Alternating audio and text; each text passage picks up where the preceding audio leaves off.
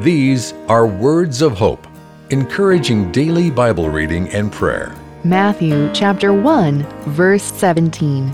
All the generations were 14 generations.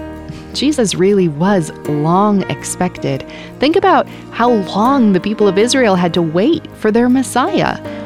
Perhaps you are also waiting today for some personal coming, better health maybe, or for a spouse to return to a marriage or a child to return to the faith.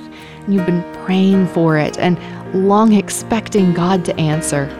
Whatever it is you are waiting for, wait with the assurance that God is working out all things in His time. You've been listening to Words of Hope. Download Christmas devotionals and activities for kids and adults at woh.org/lessons. That's woh.org/lessons.